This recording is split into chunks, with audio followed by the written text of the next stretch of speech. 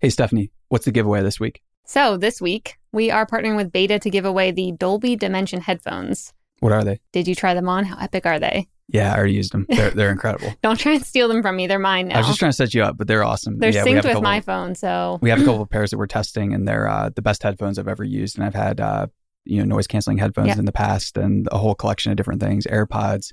And these headphones are the best. They're awesome. They're super comfy. And I really love the Life Mix feature where you can toggle on and off the sound environment. So you can be listening to your music at full blast, full noise cancellation. You're just in your own environment. And then you can actually turn down your music and start absorbing the outside environment sound as well. So if Grayson's crying, if Chad's trying to get a hold of me, if I need to hear something, doorbell ring, you can turn it down slightly so you can hear both, but it sounds great and super fun. All you have to do to enable that is just tap twice on the headphones and instantly you can hear everything that's going on around you. So that's one of many awesome features. There's probably 12 other features or something like that.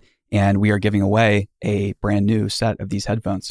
We are giving away two sets of these. I can't believe it. Not one, but two. So go to our giveaway. The link is in the show notes and try to win them. Yeah, thanks to Beta and thanks to Dolby for helping support Mission Daily and providing our listeners with awesome contests and giveaways so we can give back to you. So if you want to enter for a chance to win, go to the link in the show notes, and you can also get more entries for referring guests and friends and family. So check that out and enter to win now.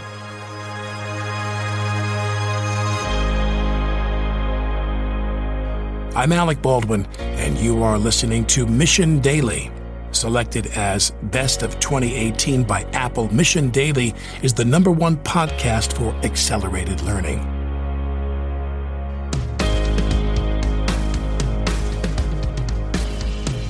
Hey everyone. On today's episode, we have Nadia Masri, founder and CEO of Perksy, a mobile customer insight platform that helps businesses understand their target demographics, specifically millennial and Gen Z audiences. Nadia's work with Perksy and her natural inclination towards entrepreneurism has earned her a lot of attention. Recently, she was named one of Forbes 30 Under 30 for marketing and advertising in 2019. In this episode, Chad and Nadia discuss what she's learned from her prior business ventures, how she's relied on those around her to support her, and why she finds empowerment in not knowing the answers to everything. Stay tuned for more from Nadia Masri of Perksy.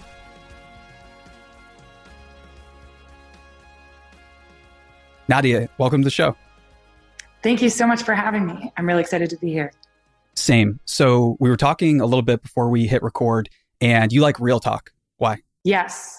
I think real talk's so important. I think it's a way for people to be able to express what they're actually feeling. And when people can do that and others can relate to them, I think it's really validating.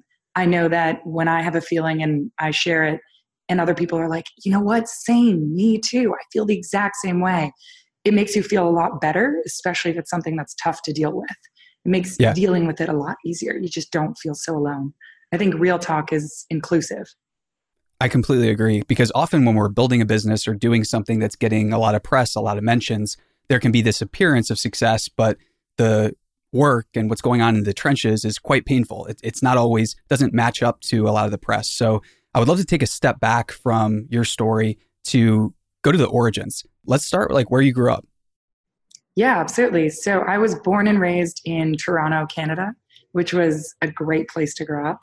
I always love sharing with people things that when I was young, I didn't really realize were contributing to who I was. My parents didn't let us watch TV or movies or play video games or anything like that. So I just grew up playing outside and reading a lot of books. And it's interesting because, as I think of it, it's so funny. When you get older, you start to really reflect on everything you did when you were younger for some strange reason and, try to make sense of it and help figure out how it informed the person you have become or the journey you're on. And I feel like, all the books that I read, I really liked fantasy. And I loved these stories and slipping into different worlds. And I did the same thing in play. I used to play a lot. And I think it made me a lot more creative. And I realized later in life that I just like creating worlds. And in a strange and interesting way, building your own company is like creating your own little world. Then, I guess elementary school, high school, everything was in Toronto. I then went to college in Canada So I started school when I was 17. I was in my first year of college, and I went to a school called Wilfrid Laurier University in Waterloo. And while I was there, I felt like I'd gone to school too early. I don't think enough people talk about that, but I was actually just giving a talk at a high school this weekend, and I was talking to a few girls who were saying, I really want to take a gap year. Like I feel like I haven't seen the world, and I'm supposed to make a decision about what I want to do for the rest of my life.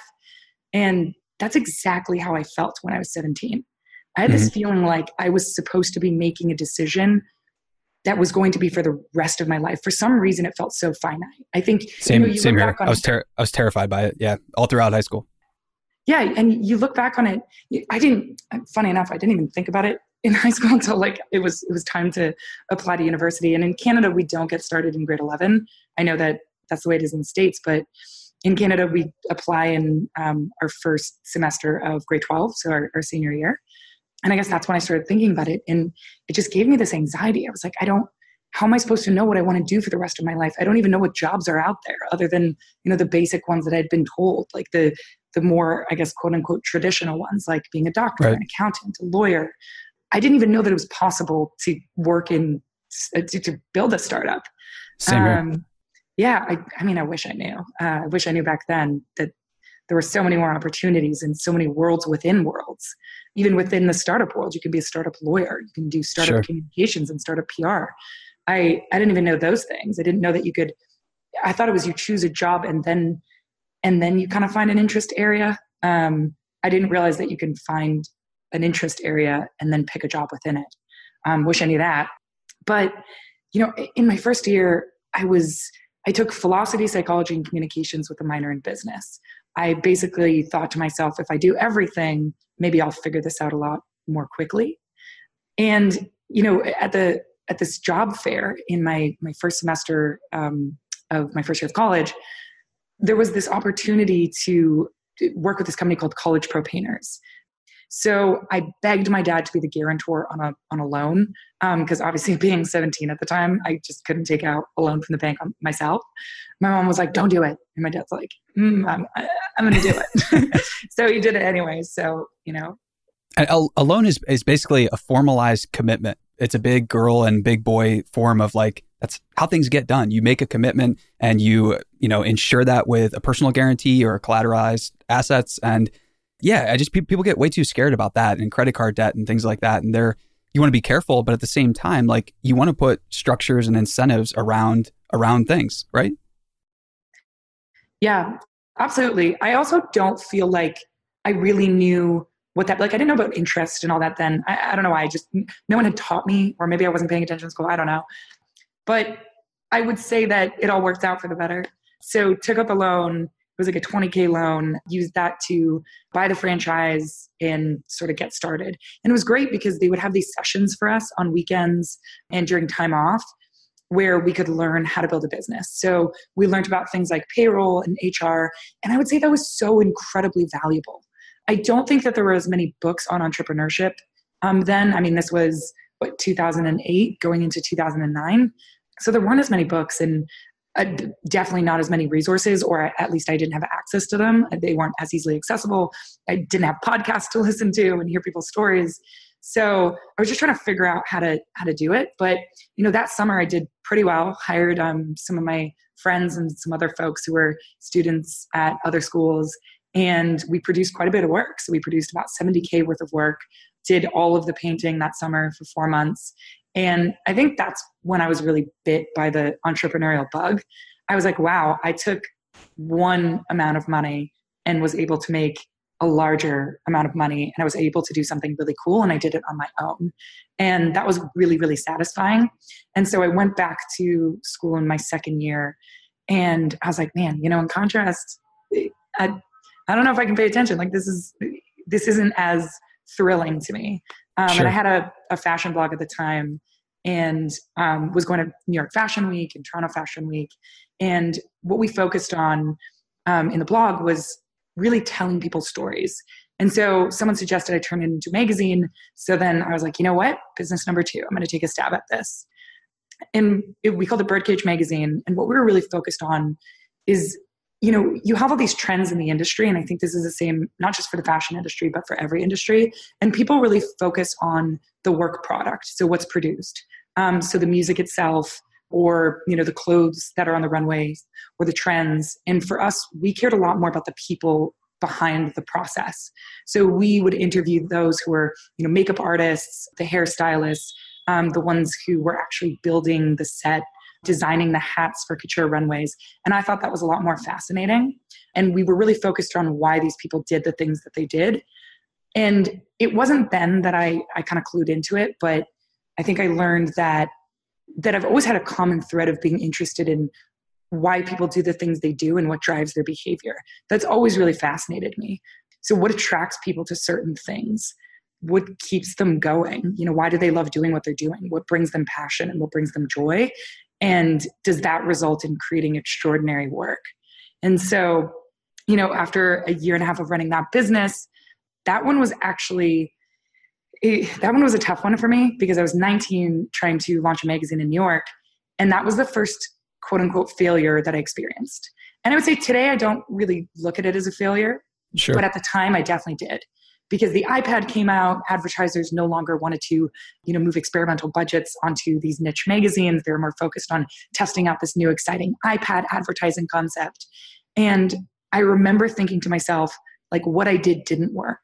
And it was so hard to stomach, because I put so much of my life and just everything I had, my energy, all my attention and focus and like love and enthusiasm into this one thing. We had over 50 contributors. We had 6 of us just building the core magazine, and it didn't work. And it was so heartbreaking to me. And at the time though, I realized I was a very different type of entrepreneur. When I started that business, I was so focused. By the way, I realized that I'm like now going beyond your question and just kind of telling the story, but No, that's fine. That's yeah, fine. awesome. I think that at the time I was a very different type of entrepreneur. I was a baby entrepreneur. I was just getting started. And one of the biggest mistakes that I think I made, or one of the things that I think I would do differently today, is I didn't ask for help. I think it was because, I don't know, I was afraid that because I was a young entrepreneur, everyone would automatically assume I didn't know what I was doing. And to be honest, in contrast to what I know today, if I have to compare, I definitely didn't.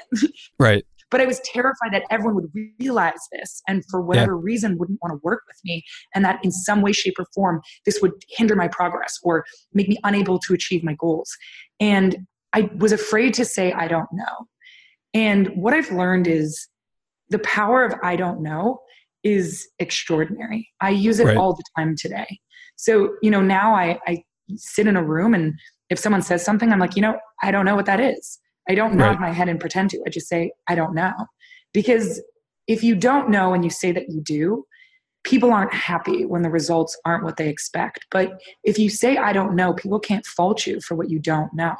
And the beauty of that is, if they take the time to explain it to you, which often they do, you then know. So it's really simple. I think the reason why I know all the things I know today is because I took the time to just say, hey, I don't know. Could you explain it to me? And then they do, and move forward knowing it for the next time. Right. So, okay, that prompted another great question. Let's go. So I have 3 questions that have to be answered because they definitely fit with the Real Talk theme. So let's go back to your first franchise business, where you had a great track record of capital allocation there, took the $20K loan, turned it into $70K over a summer. That's super exciting. What I'm curious about is, when most entrepreneurs get started in business, they very, very quickly find out who is a friend or family member that's supporting them, and who is a friend or family member that kind of casts doubt. Maybe it's a peer, maybe it's an acquaintance, but you very quickly find out who wants to help, who wants to support you, and who does that in the real world. So what was your experience like there? Did you find out, I know it's cliche, but did you find out who your real friends or real family were in that scenario? Yeah, I would say that I noticed that more heavily towards my later businesses. Sure. But maybe it's because of the contrast. So I've learned it in different ways. I think that, I've had supporters and naysayers in each. To be fair, I was 17 when I started my first business. And when it comes to, I know you said friend or family. When it comes to family can also be very protective of you. Right. So, I come Which can come across as a hindrance, but they're doing it out of love and they're trying to care for you. Yeah. I have an older brother, and older brothers are a certain type of way. And, my older brother's definitely really protective. He's so supportive of me. But I think, in the beginning, he was like, why don't you just get a real job? And he would ask me all the time, when are you going to get a real job? And now today he's one of my biggest fans. So, sure. And he's never changed in attitude, but I think that's just, his way of trying to protect me, making sure that I was making the right decisions for myself. And just have faith and just fearless dedication and devotion to the thing that you want to accomplish.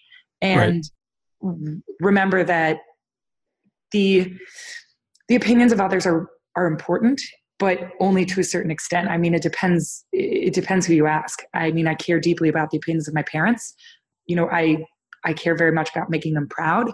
But if, at the end of the day, I realize that if you're happy, like really happy and doing work that you love and you're supporting yourself, your parents are going to be happy. At least mine were. Yeah. And I find that to be, a common thread across, a bunch of my friends and other entrepreneurs that I speak with. But I think I did learn who my true friends were in my second business. And I think that comes more when you ask for help. So the friends that you have that have the ability to help you, when you ask for help and you genuinely need it, if they do or do not help, I think that's a great way to see who's supporting you and not supporting you. And, you also see it later when you start to achieve a little more success, who comes back around who didn't have an interest in sort of being present in the early days. So I think as I get busier and busier, I'll say, my group of friends becomes smaller and smaller, just based on, who I want to build the most meaningful relationships with. But sometimes I don't know, because is that really entrepreneurship, or like, is that a side effect of entrepreneurship, or is it just a side effect of getting older? Being 19 versus being 28, going on 29 this year. It's a lot happens in your 20s.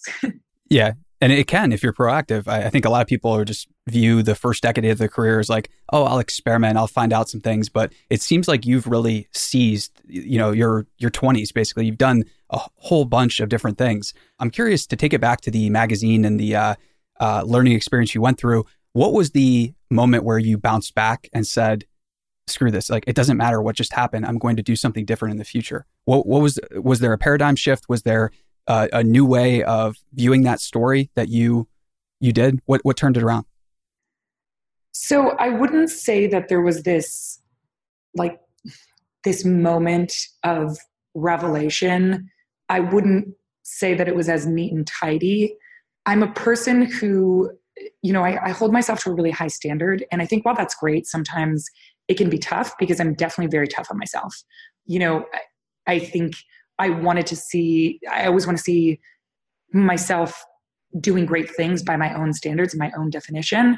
And sometimes that's even worse when it's not by anyone else's, when it's by your own. So I think the reason why it hit me so hard is because it's something that I so deeply cared about and wanted to bring to life. And I was so passionate about it. And I was terrified that I had lost time. And for whatever reason, I think maybe let's attribute it to youth. I kind of felt like, it was just earth shattering. I'm like, this is over. Everything is over. This is all. I can only live in this moment. I didn't know how to go beyond it. I took some time, like a few months, to just take a step back and think. That's literally all I did. I just took a lot of quiet time. I just thought, and I put myself into something more creative and allowed myself to reflect on that process. I then I did a coaching certification, and I did it so that I could learn how to better manage not only others, but myself. I wanted to learn what kind of managerial skills I would need moving forward. I was like, what can I do differently? So I think about how I build my next business differently. Because I think ultimately I knew, I couldn't put my finger on it, but a part of me knew that there would be something next. So it kind of happened over time. So while it was sudden, it was also kind of gradual. And it was mostly just learning how to forgive myself, which I now know how to do.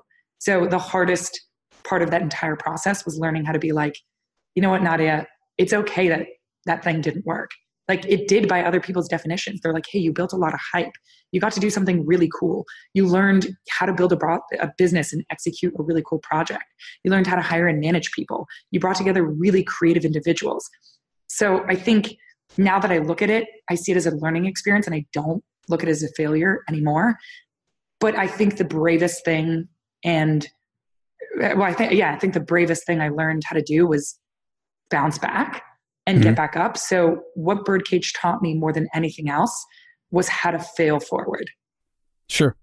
And you talked about, battling that ever-present perfectionism type mindset and kind of going between that and oscillating basically between that and periods of self-love and forgiveness. And so personally, I haven't met any successful founders or CEOs that I want to emulate who are really easy on themselves. I think this is something that gets left out of the popular discussion about business. Typically, everyone I meet is a perfectionist or they are their own biggest critic, but they also love themselves. And not all the time, and not in a way that's narcissistic, but in a way that's nurturing, that's really healthy. So how are you thinking about that? And how do you balance the perfectionist type personality and, self-love? I wouldn't say that I look at them in the same way. So I think my perfectionist personality shows up in work product. So I don't really think it affects my perception of self. I think that, I am very proud of the things that I've accomplished. And there's always a voice in my head that says, well, you can be doing more, you can work harder, you can work smarter, you can create more time in your calendar, you can do X, Y, and Z, but it all has to do with the work product itself. It rarely interferes with my perception of self. I don't know why that is. I think the separation just happened throughout my journey, but I can't put my finger on when it was, because I would say that in my second, like with Birdcage, my second business, I couldn't separate the two. I assumed that and it might have to do with I was afraid to ask for help and afraid to ask for any kind of direction. And now it's the opposite. So maybe now I separate me as an individual and Nadia as a person from Nadia's work product and what has been produced. I would also say that this company is, it's the largest that I've built. So I think it's easier to look at it that way when there are a lot more individuals because it's a team effort. So we create something together. Like I don't take responsibility for everything that we've created because I did not create it alone. We have engineers, we have designers, creative directors, marketers, business developers. So to me, I think that's why it's easier to separate as well. I can see how it's harder in the beginning though, when it's just an idea and just a seedling. So as you got started with Perksy, what's the origin story? And I think the company started back in 2015. So what was the lead up? Because there's always a gestation period where the idea takes shape and you start to test it and to validate it. What was that process like?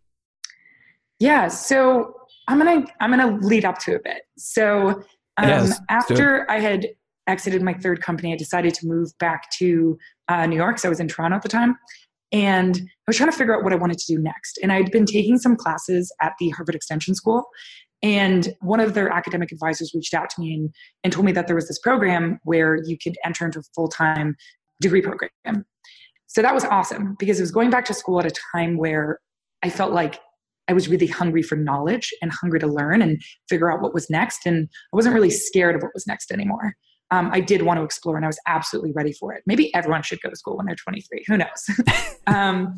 So fun side note, I dropped out of college midway and did a gap year in Iraq, actually. I chose it consciously, wanted to go there, but it was the best experience. Everyone around me thought it was a dumb idea to take a break from college, like already had a great trajectory, but it was the best thing I ever did. So back to your story now with some more corroboration that it's a great idea to take a break, come back later. So yeah, absolutely. And I think also, at that time, I really I'd always enjoyed psychology and I'd always enjoyed, all of the social sciences. And my dad's a psychiatrist. My mom was a teacher who retired early, spends a lot of time researching and works a lot with ADD and ADHD students. And, growing up, I had ADHD. And so I really wanted to understand myself as well.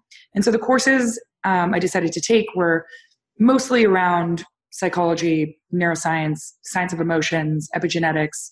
And while I was in my first semester of 2015, I actually got meningitis. And it was one of the worst things that has happened to me.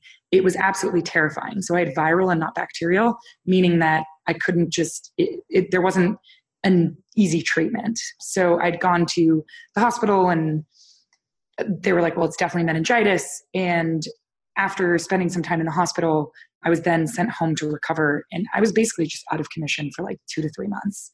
I remember that, it's funny, I was about to say, I remember not remembering, but I could barely remember anything. I was awake for probably 2 hours of every day for the first month. Then it was 4 hours for the second month.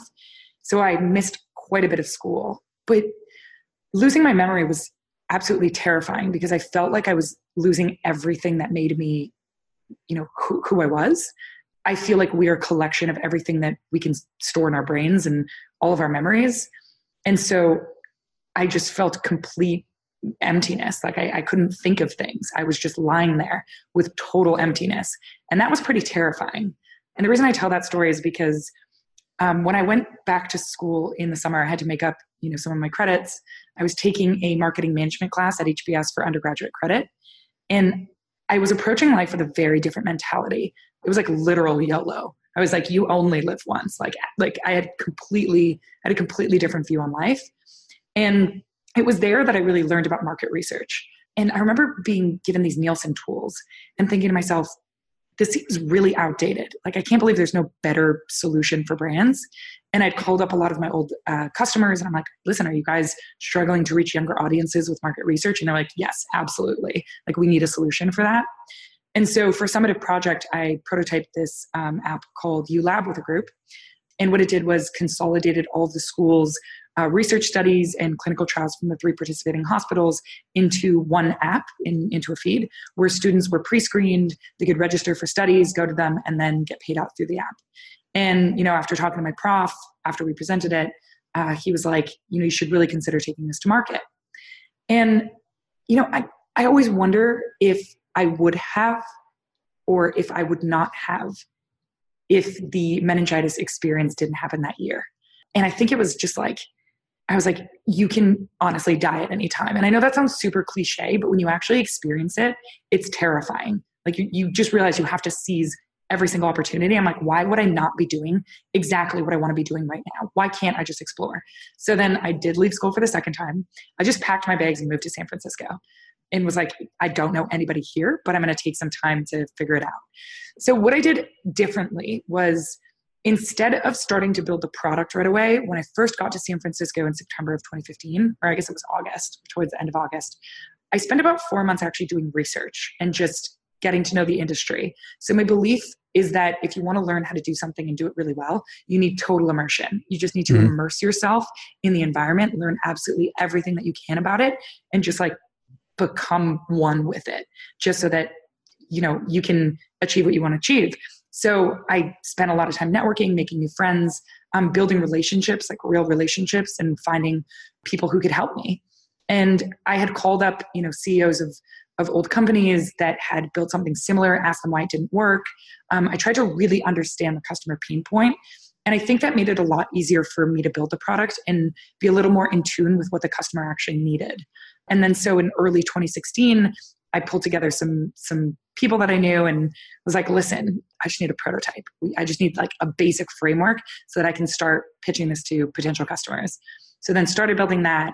We were getting really great feedback from potential buyers at the time. And man, back then it was super dinky. Like I still keep the screenshots of what it looked like then, just to like frequently remind myself of how far we've actually come. I think that's also another way to, counteract the perfectionist personality, to remind yourself that you've actually come very, very far. It's Right. very helpful. And then, spent the rest of 2016 building, moved back to New York in 2017, started building, a bigger team, had raised an angel round at that time. And, the product was ready to go to market towards the end of 2017. And then I was off to the races. So when you were doing the customer development in San Francisco, you're talking to people, you're calling up old business contacts, making new ones. Where did you learn that? Was it through business school? Was it just through being in the market and having a successful exit before? Was it a mentor? Where'd you pick that up from? Well, to be fair, it was only one business school class. It was for undergraduate credit. So I Sure. don't think I got the same business school experience as some people might. That one class over the summer, I would say that I learned a lot there. But, I think a lot of it is just intuition. Like if you're trying to solve a problem, what is the approach that you would take to solve any problem? So one of, my favorite quotes, the internet says that Einstein said this, so I hope that he did. But he said, if I had an hour to save the world, I would spend 90% of my time understanding the problem and only 10% finding the solution. So I kind of take that approach to everything. My belief is that, you need to really understand where people are coming from and where customers are coming from with the problem. And so because I was inherently curious about how people worked and how their brains worked, I think I was able to add my own sort of dimension to the product we were building. So it wasn't just about consumer research and market research, but also genuinely understanding people, like why they were doing the things they were doing and, what's driving their behavior and learning how to relate to them, not just at a behavioral level, but also on an emotional level, which I think is really important for brands. But I think that, just trying to follow your intuition and being like, hey, there's a problem in front of me. How do I solve this? I need to understand how to do it. I should talk to people. I think if you spend a lot of time doing the early research and having conversations with the folks that, you eventually want to use your product, you can learn a lot about how to build the product from them, even from the standpoint of how to think about it. I think that's really important as well. It's getting in the right mindset. Would you say that the marketing industry or consumer brands and maybe just like marketing as a whole is something that you're fascinated with, that you're obsessed with? How do you think about the industries that you're studying and serving? Are you obsessed with them? Do you dive deep into research? What do you do with them? So I spend a lot of time thinking about things. I know that sounds really vague, but I spend a lot of time thinking about why I'm doing the things I'm doing and what's driving my behavior, because that's like my one-liner of why I like doing this from a product standpoint or from a company standpoint.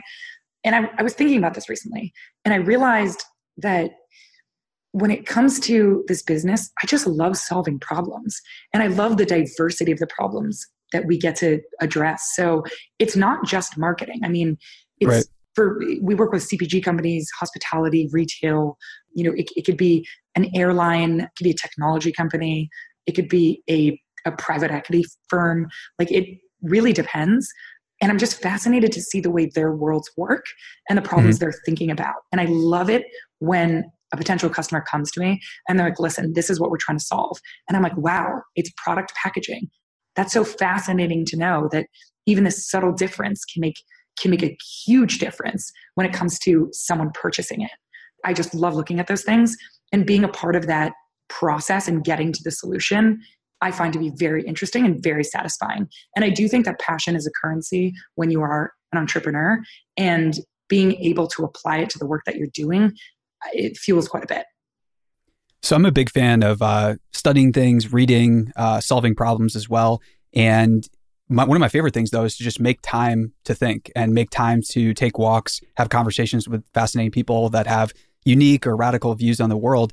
And do you schedule time to think into your schedule now? Do you schedule days that are maybe not as packed so you can take a step back and work on the business instead of inside it? Or what's your thought process there? Yeah, absolutely. So we've started doing or trying to do something called No Meeting Wednesday. It's recent. So I've been going through this like unique growth phase where there's a bit of a turning point, and I have to kind of switch up my mentality. Before, I used to try and take any meeting, any phone call, any meeting, any press interview, absolutely everything, because we were in hustle mode. And then, business started really taking off, earlier this year. I mean, last year was huge ramp up time as well. But I found that I can no longer have the same approach with putting things onto my calendar. And this has been a recent transition for me, and it's really tough. Learning how to say no is super, super difficult, because like the work that we have to do, sometimes there's really creative work, and creativity on a deadline is hard. And you're right, you do need thinking time. You need to be able to sit down and think.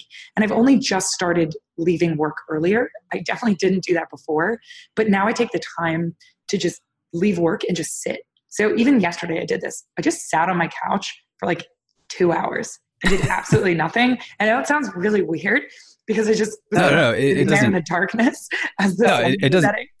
It doesn't sound weird. I mean, there are plenty of famous CEOs that they're famous for getting picked on or kind of like made fun of for having time to think, scheduling time to think. Like Bill Gates is the one that popularized his weeks off to think. He tells people they're for reading, but if you read some biographies and stuff, he was a huge fan of carving out time just to think. So yeah, I'll defend you there. Not weird at all. Super cool.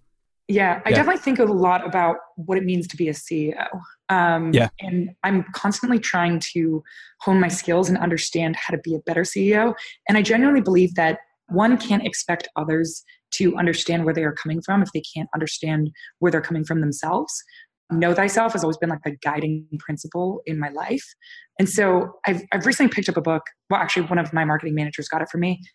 It's really awesome. I highly recommend it. It's called The High Growth Handbook by Elad Gil. And one of the chapters is... It's awesome. We've got it on our bookshelf. My co-founder and I are reading it at the same time right now. So it's awesome. Yeah. And it's the role of the CEO that I was really interested in. And, the craft of being a great CEO is something that I find fascinating. I like learning about them. I like learning how, different CEOs have different approaches or they're celebrated for different reasons. Some because they're excellent at their own personal branding, or they have great press and PR strategies that they drive for their companies. Others because they're incredible product leaders. Some because they just know how to deal with the bottom line. And so I like kind of piecing these things together and trying them on for myself and trying to better understand where I can improve and how I can be the leader my team needs me to be. Because while I do think that being a great CEO has a lot to do with, your own personal preferences, your own unique talents and skills and abilities, I think it also has to do with making decisions that resonate with the culture that you've created and the people who stand by you. So I frequently ask myself the question, what do I need to do to be a better leader for the people in this company? Who do they need me to be? And I know that sounds kind of strange, like asking yourself, who someone else needs you to be. But I think that's an important question as a leader. I'm not a parent yet, but sometimes I feel like parents ask these questions as well. My best friend is a mom, and she said that she thinks about this. She's like, I'm always trying to think about, what kind of mom I need to be for my daughter, like how to raise my daughter. And I kind of think of it in a similar capacity when it comes to, Sure. My people in my company. Yeah. And that's the starting point of empathy, right? It's, that's how empathy doesn't happen like instantly. You don't just instantly empathize with your coworkers or your teammates. It takes a long time. It takes, conscious thought and effort. So when you're making that conscious thought and effort, whether you're building culture, recruiting people, or working with your team members, what are you doing to become a better leader? Is there anything you're working on right now that is a weakness that you're trying to shore up? Or maybe is there like something you're trying to stop doing completely? I'm trying to, I mentioned this earlier, learning how to say no is actually something I really struggle with in terms of putting things on my calendar and in terms of new business. I think because we're getting so many inbound requests now, for the first time, I'm having to say no to projects. And that's very strange to me because I want to do a lot of things and I get excited by them. And, my team likes to remind me, I'm very, very blessed to have an amazing team, like an incredible team of humans who are leaders in their own regard. And who like to remind me that like, Nadia, you can't do it all. You can't do it all. And I'm like, there's always a part of me that's like, but can't I? and I'm like trying to find a way to do it all. But, learning how to say no is definitely tough, but I learn a lot from my team as well. And what we do in our company is we have this precedent of delivering constant feedback and total honesty. And I think a lot of companies talk about transparency. I can't speak for other companies because, I'm not in those other companies, so I don't know how they do it. But what that means to us is saying the hard truths and then also making sure that you're championing people for what they're doing. So we talk about everything both right and wrong. So we address it as we tell everyone you're here because we think that you're, an extraordinary person, that you're talented, you're smart, you're capable, and we want to help grow, fantastic leaders, whether it's like engineers, designers, salespeople, whatever the role is. And then I think it also makes it easier to deliver the feedback that's tough to deliver. But I've just learned that being completely honest with your people is very, very refreshing. And there's advice out there that's very contrasting. There's some that says, leaders have to, they can't share everything, and they have to, they can't be completely transparent with their people. I think you'd be surprised how your team actually has the ability to be who you need them to be, just as much as you have the ability to be who they need you to be. I have, especially like my founding team, they're amazing. We've been working together for a long time. They know me. I think they know my strengths and weaknesses, and I know theirs. And, leaning on each other, a lot of us we're similar in age, and I think also in attitude sometimes. I think we can really help each other develop, and taking off the leadership hat sometimes and remembering that, we're all at the same level and we're all trying to achieve the same goal makes it a lot easier to show up honestly and not have to try to pretend to be someone that you're not, which is the most refreshing feeling in the world. Yeah. And I feel like honesty, that's a foundation you can build almost anything on. And honesty is something that if you start to really focus on it inside your culture over a while, it becomes a superpower, because people join from outside or other companies and they're like, yeah, I'm used to this, or I'm used to my boss like doing these things. And it's over time, you forget that you're doing it, but it's definitely the core of any successful culture. So how else are you thinking about building culture for the long term? You've alluded to it a lot, but it's a long journey, right? It's not going to happen overnight. Are there any strategies you're thinking about, or maybe some examples of practices you're engaging in to build culture? I think that for me, when I think about culture, I just think about my own personal values. I think especially in the early days when you're growing a company, the company values are an extension of the founder's own personal values. Like for me, it's about truth seeking and honesty and transparency and design forward thinking, because that's what I care about. And I think I've applied that to the product. And that's why I've built this company, because it's what I enjoy doing and what I care about bringing to the world. And I definitely think that shows up in the culture. I think what we're trying to figure out is, how can you continue to do the things that you want to do as you scale? Like in the early days, for example, it's a lot easier to have more frequent dialogue with your team about intentional learning. So how do you facilitate intentional learning? And once you start getting really busy, sometimes that becomes hard to maintain. I think what I'm trying to keep an eye on right now is making sure that we don't get too busy, that we forget to continue to embody these practices and, continue them throughout, our own culture journey, as I like to call it. And also ensuring that everyone's contributing to the culture. We're a team of 19, and, to me, that's small enough that everyone can contribute to it. I like asking everyone in the team meetings, like, what do you guys think we're not doing? What would you like to be doing? Like, what do you feel will help facilitate your growth?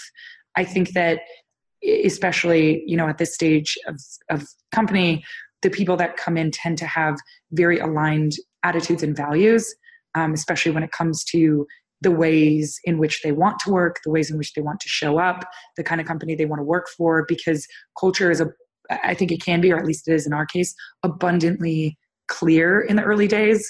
I actually think it becomes less clear when it's papered, because culture is the living, breathing soul of a company, and right.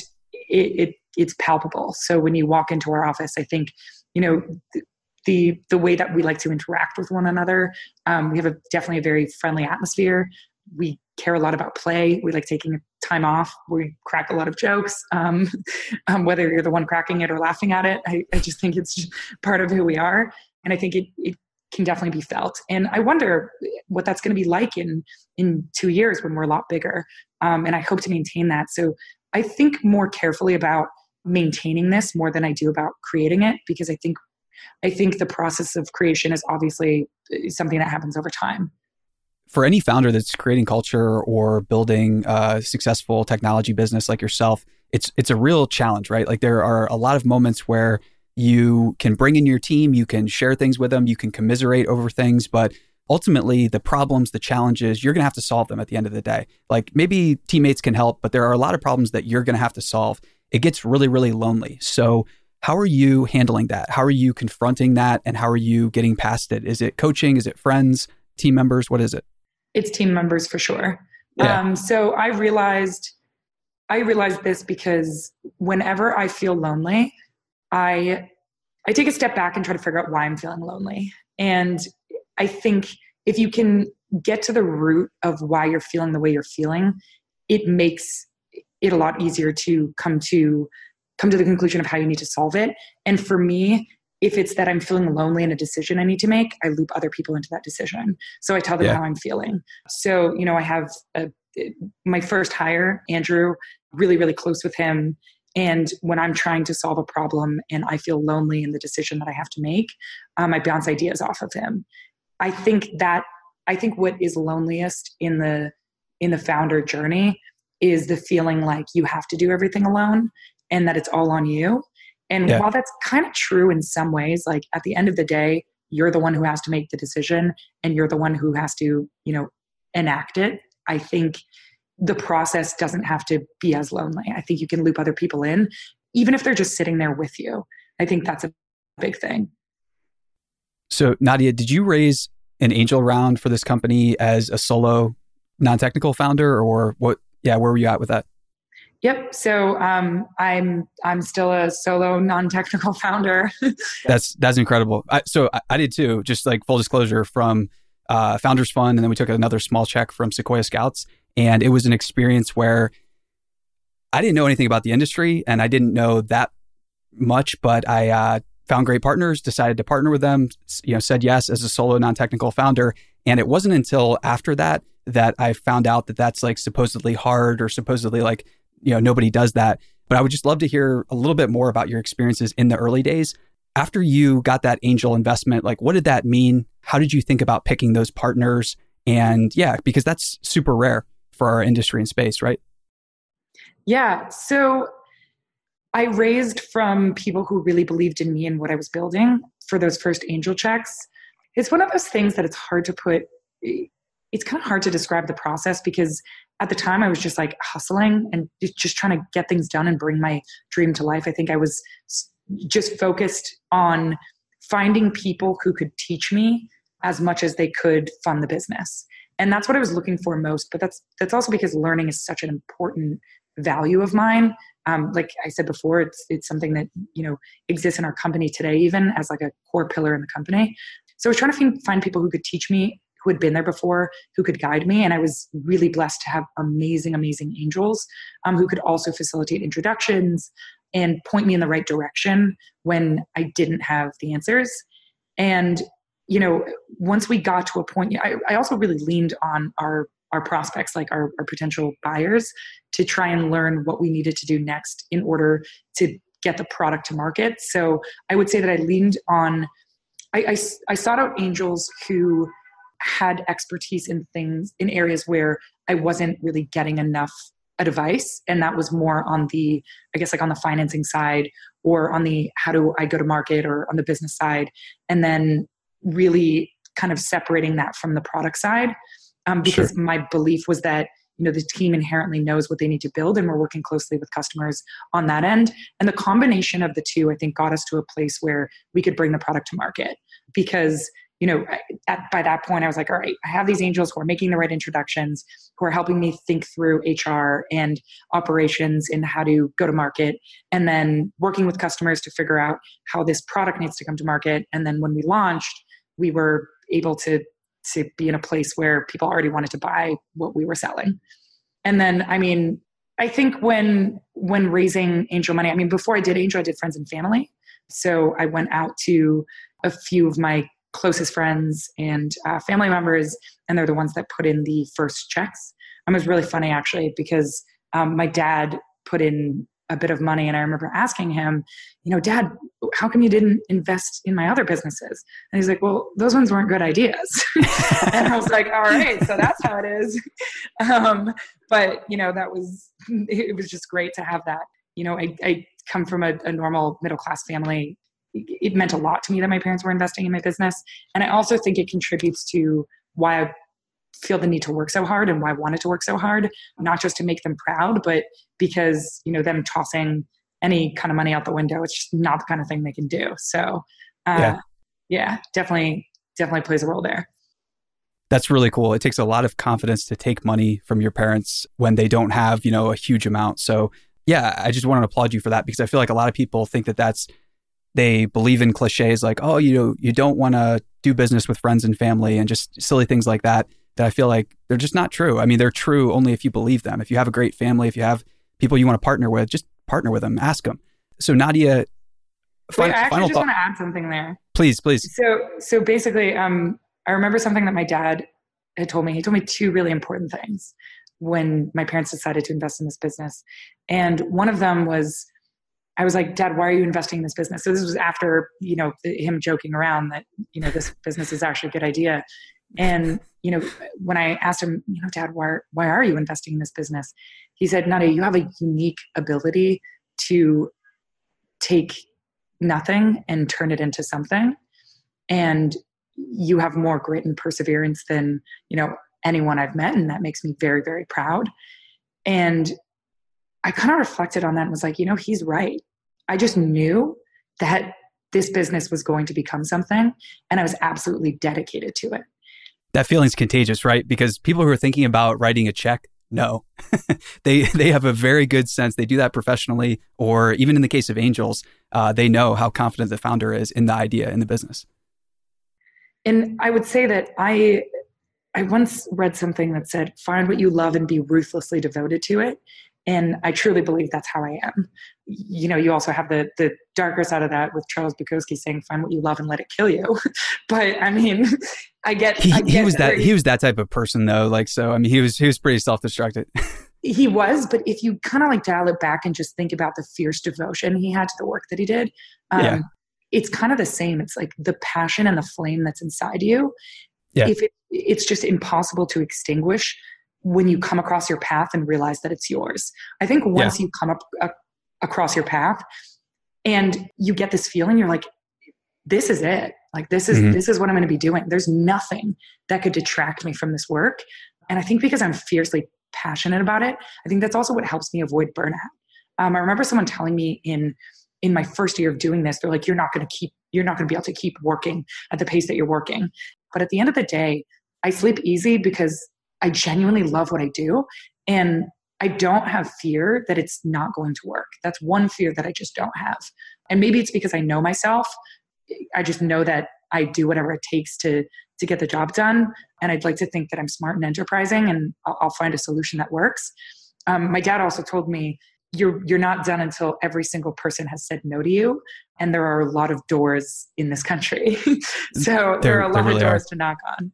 Yeah. And he also told me when he invested, he said, build this business from the perspective that no one but your customers will give you an outside dollar. And so I kind of took that approach. And I think by the time we raised our seed round, we were in a great position with customers. We had a lot of traction, and it made it a lot easier to raise a seed round for sure. Yeah, revenue never hurts. More revenue is always welcome. So Nadia, this interview has been awesome. Thank you so much for being generous with your time. I was hoping you could leave our listeners with one piece of wisdom, a story, or a call to action for anyone out there who's listening and who maybe they haven't found that type of passion yet, but they're still looking and they're optimistic that they're going to find it. So what would you leave them with? I would say try everything, explore everything. I think, reading as many books as you can, consuming as much content, listening to as many podcasts as you can. Like I said, you'll know your path when you come across it, and you'll have all the energy you will have ever needed to keep going and do what you want to do.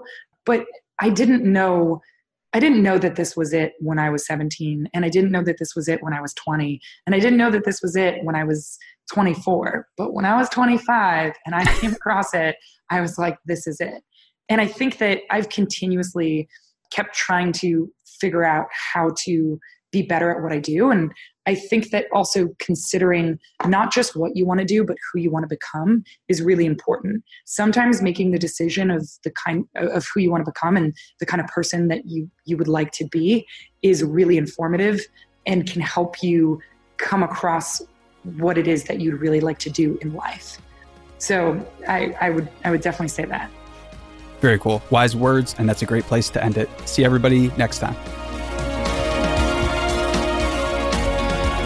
Mission Daily and all of our podcasts are created with love by our team at mission.org. We own and operate a network of podcasts and a brand and story studio designed to accelerate learning.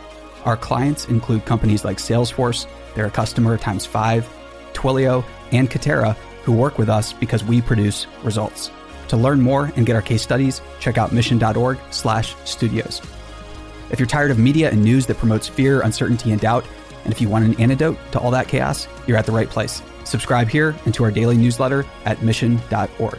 Each morning, you'll get a newsletter that will help you start your morning and your day off right.